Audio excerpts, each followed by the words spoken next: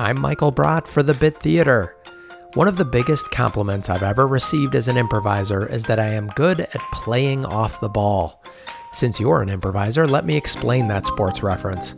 One of my strengths is that even when I'm not the focal point of the scene, my character is always reacting to what is happening around him or her. Remember that your character is real and is hearing things that affect him or her even when not being directly addressed.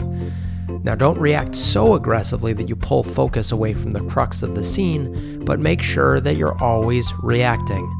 That's your improv tip for the day. If you have a rehearsal, class, audition, or show tonight, break a leg, and I will see you next time.